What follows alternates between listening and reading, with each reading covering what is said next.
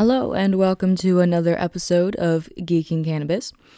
Last episode, we talked about mental health and cannabis and kind of my perspective on what cannabis can do to you if you are smoking too heavily. And now we are actually getting into the facts behind that. So I was saying before that cannabis can affect your mental state when you're smoking way too much. So, you can get more depressed or anxious or just not overall feel good from smoking that amount of cannabis. Now, like we all know, too much of a good thing is a bad thing. And with cannabis, that directly aligns with that statement. Just because with the endocannabinoid system, everybody has it in our body. So in my opinion, taking cannabis is like taking a vitamin, except you don't want to take too much of a vitamin because then you can actually poison yourself. I mean, does that make sense to everybody? So when you're thinking about cannabis, there are two different effects that cannabis can give you. There is the low effect and there's the high effect. So what I'm talking about here is biphasic dosing. So when you have a low dose, it creates a specific effect. So for example, when you're smoking limonene at the terpene at low amounts, you will have your anxiety taken care of, and any depression, you'll kind of feel uplifted. But if you're smoking too much limonene, you can actually have anxiety, which that is the high dose. So increasing the dose does not necessarily improve the effect, but a higher dose can actually produce the opposite effect. So just like I was saying there with limonene, you don't have anxiety with a low dose, but you will have anxiety with a high dose. And a small dose of cannabis can stimulate the body, and large doses can sedate. So with linalool, it's good for depression in small amounts, but if you take a large dose of linalool, then you will actually have sedative effects. Large doses of CBD can be less effective than moderate doses, which is interesting because if you think about it, THC in large doses will actually give you a headache. It will give you a serious head buzz. You might feel dizzy. You might feel a little nauseous. You might feel that your heart is racing at millions of miles per minute. But that's where you got to think that you need to just take a small amount. And that's where with cannabis, they always recommend low and slow. And that is because you want to make sure that you are not overloading your system, because if you overload your endocannabinoid system, you're actually going to feel not good, to put it in short terms, is you're going to feel overwhelmed. And that's where people think that they need to go to the hospital because they're having a panic attack because their heart feels like it's beating out of their chest and they can feel it beating out of their throat. That's not good. That means you're smoking way too much. And you actually build up a tolerance over time from smoking a lot of cannabis. So even if you smoke just a low amount of cannabis, you can increase your tolerance over time, and your body will let you know how much you need. If you are having unwanted effects, it's because you're smoking way too much and you need to lower your dose. With cannabis, you have to be specifically careful just because there is no specific dose for every person. There's no one size fits all dosing recommendation, kind of like you can buy just on the shelf at a pharmacy, like something for your head. So like Tylenol or Advil or something. And they say okay, well, just take 2 for an adult and 1 for a child. That's not the same with cannabis. You have to use cannabis to know what's right for you.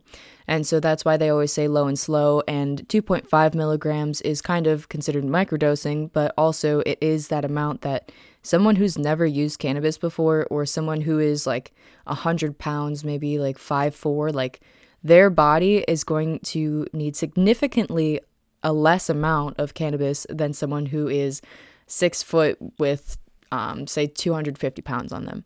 It's going to be completely different, not to mention how much sleep you've gotten, not to mention how much you've eaten, your genetics and stuff like that. So for every single person, they will need different strains or different terpenes based off of what works for them. And that's why I said in the last episode, I said keep a journal just for your mental health, but also keep a journal for your cannabis. That's super important. Like, I have a journal actually on my shelf right now that while I'm going through these different cannabis strains, I'm making sure to write down, okay, how does it make me feel? How much did I smoke? Like, maybe I took 1 to 2 hits. What does it do to my body? How much did I eat that day? What kind of mood I was in? How did it help? What did it make me think about? And you'll notice, like, with certain strains and cultivars and terpenes, like, you'll start to notice, okay, I like this terpene, I don't like this terpene, and within terpenes, there's the overall category of sativa and indica. If you don't remember that, please go watch my cultivar episode. It'll make more sense if you're just jumping into this episode.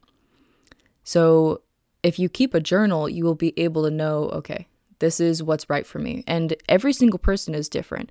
And that's where I was saying before, like, maybe you're smoking too much, maybe you're not smoking enough, maybe you're just in that comfortable spot where you already know your tolerance, you already know what you're doing. And that's great. That's perfect. That's where you should be. But in terms of anxiety and depression and PTSD and all these mental disorders, you have to be very careful about what you are doing with cannabis because, like I said before, a low amount of cannabis will have the desired effect that you want, and a high amount of cannabis will not have that same effect, actually the opposite. And that's because your body is literally being overwhelmed with how much cannabis you're using. Also, please always talk to your doctor. I know the conversation of cannabis cannot always be the most comfortable just because it's not federally legalized yet, but we have light at the end of the tunnel. Hopefully, we're getting there soon, so don't worry about it. Your doctor is there to help you. And if you trust your doctor, if you feel comfortable with your doctor, maybe even don't, try having that conversation of cannabis. Make sure it doesn't interact with any prescriptions that you're currently using. Make sure that if you don't feel comfortable talking to them, talk to your bud tenders. They should know. And if they don't know, they should go look it up. Like, that is what a bud tender is supposed to do. They're supposed to understand how cannabis interacts with your body. They should know, okay, say you have PTSD, you do not want to use pinene, which is funny because I actually like pinene for my ADD. But in high amounts of pinene, it gives me anxiety. And that's because pinene can stimulate memory retention. And that's why you do not want to give people with PTSD pinene.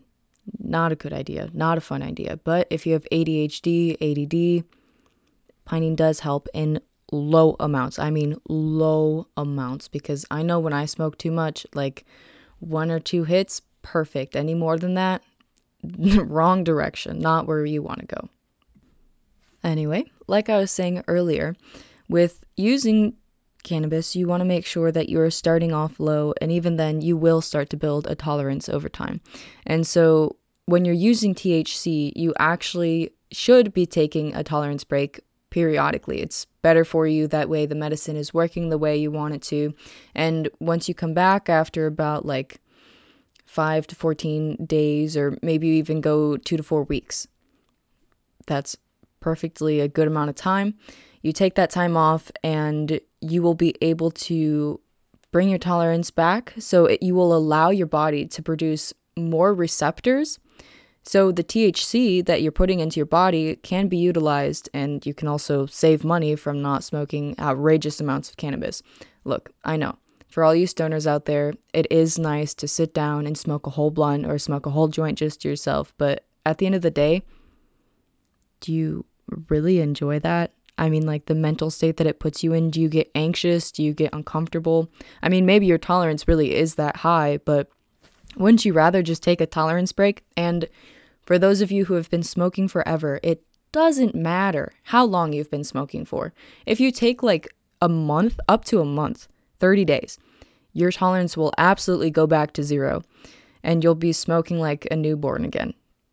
You know what I mean? You won't have, and by the way, do not let your newborn smoke cannabis. It's not good for infants. And we'll actually have an episode on pregnancy and cannabis and children and cannabis later on in a different season. But just be aware that, I mean, for right now, just a little insight. Don't let your kids smoke cannabis. It's not good for them. And when you're pregnant, do not use cannabis. It is a blood-brain barrier, which you can actually stunt growth in your child. There's still research being done on that, but we'll talk more about that later. Anyway, you'll be reborn again, basically, in the sense of cannabis. Like, it'll be a whole new thing if you take a tolerance break, and you'll be surprised with how much money you save and how you really don't need to smoke that much of cannabis. But I want everyone to be aware that if you are going to take a tolerance break, that there are cannabis withdrawal symptoms. And some of you may not even experience these, but just be aware that you could have depression when you're not smoking. Like how I was saying in the last episode, is that when I would smoke an outrageous amount of cannabis and then I would go a couple days without smoking, I would be so in the dumps. I'd be depressed. My mindset would just be fighting me on everything I needed to do. I would have a ton of anxiety, like an unnecessary amount. And that is one of the withdrawal symptoms. You might have flu-like symptoms, which you just want to keep your immune system up, which means limit the amount of sugar that you have, because 2 teaspoons of sugar can actually decrease your immune system for up to 4 to 6 hours. You may have irritability as a cannabis withdrawal symptom. You may have insomnia. So for those of you who use cannabis to help you sleep at night, you probably won't be sleeping as much, and you will have weight changes. So things to look out for. It may not affect you. You may have 1 or 2 side effects. You may have all of them. So just be aware that if you are doing a tolerance break, you may have some of these unwanted symptoms, and that's okay, because CBD can actually be used to buffer the THC withdrawal symptoms. So in terms of psychological disorders and cannabis, so for example, like PTSD, eating disorders, sleep, anxiety, depression, paranoia, obsessive compulsive disorder, bipolar affective disorder, behavioral and emotional disorders, dissociation and dissociative disorders, all of these may or may not be helped with cannabis. So what I want to make a disclaimer is, if you have bipolar, it's really not recommended that you use cannabis, because cannabis can increase your bipolar symptoms. And that's, of course, with each individual, you want to make sure that you're assessing what is right for you. So with bipolar disorder, a sedative like a linalool will actually help with your symptoms and maybe decrease them. Or, I mean, depending on the person, it might do the opposite effect, and depending on how much you smoke as well. But I mean, I wouldn't recommend a sativa to a bipolar person, because it'll totally wire up your brain and your thoughts will be going 1,000 miles a minute. And with PTSD, those of you who don't know the full definition, it is post-traumatic stress disorder. It is a mental health condition that's triggered by a terrifying event. So for me, I was sexually assaulted as a child, and so I have flashbacks and nightmares and severe anxiety when I'm around older men and sometimes women. And sometimes I will have uncontrollable thoughts about the event. So when I'm using cannabis, I love the indica side of cannabis with terpenes such as linalool. And I know I keep saying linalool. There are other terpenes other than just that. And like I said before, if you want to know about all of those, go click on my cultivars episode. I believe it's in season 1. You'll be able to learn about all these different terpenes. One of the saddest things with PTSD is a lot of people actually abuse prescription drugs up to 35%. And with cannabis, it helps against fighting prescription drugs. It helps against the opioid pandemic. When looking at PTSD, CBD has the potential to treat symptoms of PTSD safely without psychoactivity, which is from the THC. And what CBD does in the body, it enhances instinctive learning. So it blocks the reconsolidation of memories and blocks mood receptors. And like I said before, what you want to look out for is do not give PTSD people pinene. It can increase anxiety and give them flashbacks, which is just completely cruel. When looking at eating disorders, there's a couple that you need to look out for. Anorexia, which is not eating anything. Cachexia, which is wasting syndrome, which can be involved with cancer. And it stunts bones and muscles. And binge eating. So when you're looking at how cannabis can help with that, there's certain cannabinoids in the body that can actually increase and suppress appetite.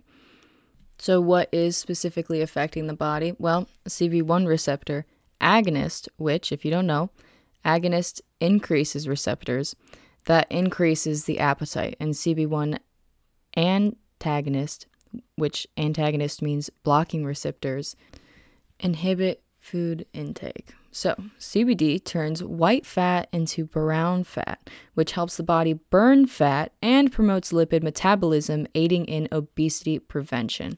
Now, in season 3, in one of the episodes with Ben and Anthony, we actually talk about athletes and cannabis. And within that episode, I talk about a CBD product, which is from Prime My Body, which you can take, and it actually increases your metabolism and helps with fighting obesity. But it is important to note that CBD alone will not help reduce weight, and it cannot replace a healthy diet or regular exercise. THC activates the CB1 receptors, which helps increase the appetite, which can help with anorexia and cachexia.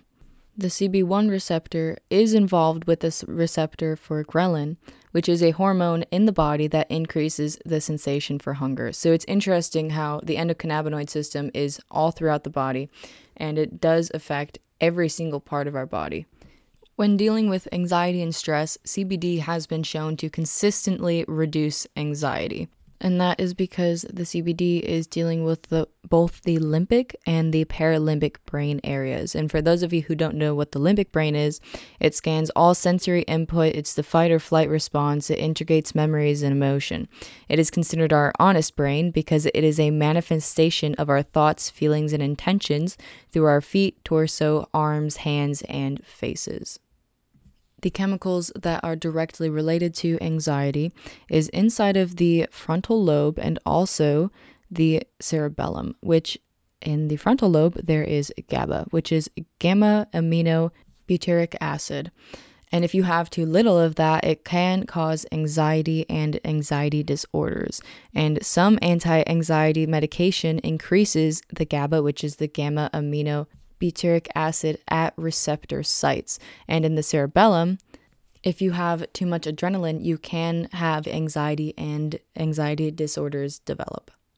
So with this out of balance or imbalance of brain chemicals that contributes to this anxiety going on within the frontal lobe and the cerebellum in the brain, amygdala plays a key role in the emotional processes, and there is a genetic predisposition in anxiety disorders. So the amygdala regulates emotions such as fear and aggression. And when that isn't working, then you will have high amounts of anxiety. So with our endocannabinoid system, we have different cannabinoid receptors that are going all throughout our body. Anxiety is inhibited when signaling is stimulated in the prefrontal cortex, the amygdala, and the hippocampus. And the pathways are activated by the cannabinoid receptors. So in terms of THC, on the CB1 receptors in the amygdala, it blocks the reconsolidation of adverse memories. If you listen to the last episode about mental health and cannabis, you will remember when I was saying that you need to change your mindset. Meaning, like, you keep saying something over and over and over again, and eventually it will become just habit. So with the hippocampus, it is involved with long-term memory. And since the amygdala is involved with fear, in order to help fight against anxiety without using cannabis, you have to make sure that you are applying analytical thinking and the anxiety will go away, which means that you are consistently reminding yourself that you are fine, that you can get through this, and you're breathing and you're making sure to calm your body down. Because if you are just calming your mind down, yes, you can say over and over again, I'm fine, I'm fine, I'm fine. But when you put in the practice of every time you're having that anxiety and you are breathing to get through it, you're actually making it long-term memory for your body to go through and to have that immediate reaction to breathe and to calm down when your anxiety is starting to get heightened. The limbic system, which is part of this anxiety, is actually located in the central nervous system, which is the brain and spinal cord. Cannabis affects several different parts of the brain, including those responsible for memory, learning, coordination, and sensory and time perception. So, hypothalamus, it increases appetite, like we were talking about earlier with anxiety and cachexia. Now, when we're talking about depression, it is much more than just a brain disorder, and this is because it can cause physical symptoms and can cause lasting damage to the body because of both direct effects and indirect complications of living with this mental disorder. So, for instance, depression can change your appetite. So, with anorexia, how we were talking about earlier, it can be caused by depression, and it may trigger you to eat less, or in other cases, binge eating, which you can gain a lot of weight. But with anorexia, you eat less and you lose an unhealthy amount of weight because you are just laying there in bed and you don't want to eat, or you have the binge eating disorder where you are depressed and you eat more, which leads to weight gain and is associated with health conditions. I mean, both anorexia and binge eating is associated with health conditions. So with depression, you can experience chronic pain and unexplainable aches and pains like headaches or back pain or joint tenderness, and that can be triggered by depression. When looking at a brain scan of someone who is depressed versus not depressed, the depressed brain will have way less brain activity actually going on. And if you're not depressed, your brain activity will light up when getting a PET scan or a positron emission tomography. So when you're dealing with depression, fatigue is a common symptom and is one of the most consistent physical consequences of this mental illness. The lack of energy is beyond normal tiredness. It makes you feel apathetic, irritable, and you don't want to do anything. And just getting out of bed in the morning can feel intolerable, honestly. And for those of you who have dealt with depression before, know that this is the case. I mean, the receptors are not going off the way that they should be. You're not receiving the right amount of chemicals such as dopamine, norepinephrine, and serotonin. Not having enough of these chemicals in your brain can actually affect cortisol and memory. For those of you who don't know what cortisol is, it is a steroid hormone which regulates a wide range of processes throughout the body, including metabolism and the immune response. It also plays a role in helping the body respond to stress. So cortisol and the amygdala is also affected. There is also brain inflammation and hypoxia, which is reduced oxygen in the brain, which can include inflammation and injury to the death of brain cells. So this affects learning, memory, and mood. And what cannabis does, it is a blood-brain barrier. So it can increase blood flow throughout our body. And cannabis acts as an immunosuppressant, which means that cannabis is apoptosis, allowing cells to die naturally. This reduces cell death inside of the brain and also combats the inflammation, which is killing brain cells. So in terms of terpenes for depression, you want to look for a limonene or a linalool. To combat the inflammation that's happening in the brain due to the depression, you could go for myrcene or caryophyllene, which helps against the inflammation. With the chronic pain that comes with depression, the new neurons and pathways that are developed because of the pain that is longer than 3 months, because it's chronic. If something's longer than 3 months, it is considered chronic. The new neurons and pathways that develop anticipate pain before it even occurs. So this can cause more anxiety, stress, and depression from anticipating a memory of an injury or anticipating pain. These signals are often stronger than the original pain itself. So the changes that are happening in the brain from the right chemicals not being produced and the neurons not firing off, it can heighten the psychological connection with the pain and the emotional suffering. So in terms of cannabis, it serves as an anti-inflammatory, like we talked about earlier, the myrcene and the caryophyllene that can help with the inflammation. And also, cannabis in general relaxes the body and mind. So cannabis does help with depression and the chronic pain that can come from depression, or maybe chronic pain that's happening in general. With depression, like we were talking about before, you want to make sure that you're doing as much as you possibly can for your body to make sure that you're helping yourself get through the depression. So that means healing your gut, because serotonin lives inside of your gut. So if you are not eating the right foods, if you're eating like processed foods or sugary foods, that's not good for you. You need to be eating whole foods, which is organic foods. And that way you are boosting your immune system. You are boosting the serotonin levels. So you just want to make sure that you're eating right. You want to make sure that you're exercising, because it releases endorphins, which triggers a positive feeling in the body similar to that of morphine. And these endorphins interact with the receptors in your brain that reduce your perception of pain. So, that chronic pain, going back to that, exercising can help with that. But you want to make sure that you're being careful. And if you're using cannabis, then you won't feel the pain in general. So you want to make sure that you're sleeping well. You want to make sure you're getting at least 8 hours of sleep. If you're getting anything less than that, you're not giving your body enough time to rest and regenerate while you're sleeping. And if you're getting too much, then it's actually harmful to the body, surprisingly. You want to make sure, too, that with your cannabis use, you are not using too much. Like we were talking about at the beginning, when you're using too much cannabis, it can actually overload your endocannabinoid system, and your body has too much THC, too much CBD, too much in the body itself. And this can cause adverse effects that you're not looking for. So it can cause more depression, more anxiety, and that is not the goal of cannabis use. The goal of cannabis use is to be medicinal, or, there is adult use out there, so use at your own discretion, but just make sure that you're not overloading your system, because medicinal or not, you are still going to have these effects if you're using too much cannabis. And also know that there are endocannabinoid deficiencies, which means that you're not getting enough in your CB1 and CB2 receptors. So in some cases, the body does not produce enough endocannabinoids or enough receptors for the endocannabinoid system to function properly. So as a result, the functions aren't regulated properly and the body becomes unbalanced, allowing diseases to arise.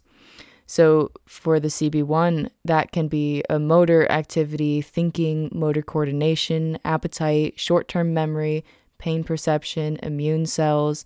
And in CB2, it can be the gut, kidneys, pancreas, epidosis tissue, skeletal muscle, bone, eye, tumors, reproductive system, immune system, respiratory tract, skin, CNS, central nervous system, cardiovascular system, and the liver. At the end of the day, if your endocannabinoid system is not running properly, your body really won't be running properly as well. And so you want to make sure that you are slowly introducing the THC and CBD in order not to imbalance your system and to make sure you are not overwhelming it. So we always say start low and slow. If you are a first-time user, low and slow. If you are a heavy user, maybe take a tolerance break, restart your tolerance, and then start low and slow from there. Or if you already found your middle ground, you're happy with where you're going, you know what you're doing, perfect. Stay there. You're doing good. But the goal of cannabis is to use it medicinally in my eyes. I believe that with everything, too much of a good thing is a bad thing. And we can see that with anything around us. Too much air, you'll die. Too much water, you'll die. You can't have too much alcohol. Not that alcohol is really a good thing to begin with, but you can't have too much alcohol or you'll die. Too much caffeine, and you increase the rate of having a heart attack by 60%. And that's just drinking a cup of coffee. So honestly, just be careful with what you're putting into your body. Make sure that you're researching for your own state of mind. Make sure that you are paying attention to every single thing that is affecting your body along with whatever you are using. So cannabis, if you're taking other medications, make sure that cannabis is not affecting those medications or interacting with them in a way that could be harmful to you, because cannabis itself is not harmful. When you're using a lighter, you want to make sure that you are mindful that you can inhale the butane from the lighter, and that is dangerous. So maybe you choose to use a vaporizer instead, or maybe you choose to use an edible or a topical or a transdermal patch. Whatever you're using, Just be mindful of what it's doing. Be mindful of how it's interacting with your body. Take notes. Keep a journal for yourself. I mean, if you want to find the best strains for yourself and to know what the perfect amount of smoking or the dosage is for you for using cannabis, keep a journal. Write it down. Remember it. At the end of the day, never forget low and slow. Thank you all for tuning in for this episode of Geeking Cannabis. If you have any questions, go on to the Instagram account, leave a DM, leave a comment. If you still have questions about how cannabis interacts with the body, I will try and make sure in the future to have someone come on as a guest and talk about it. So if you have any specific questions that you would like to ask for that episode, make sure to leave me a comment. If not, thank you so much for listening and tune in next time. Thank you.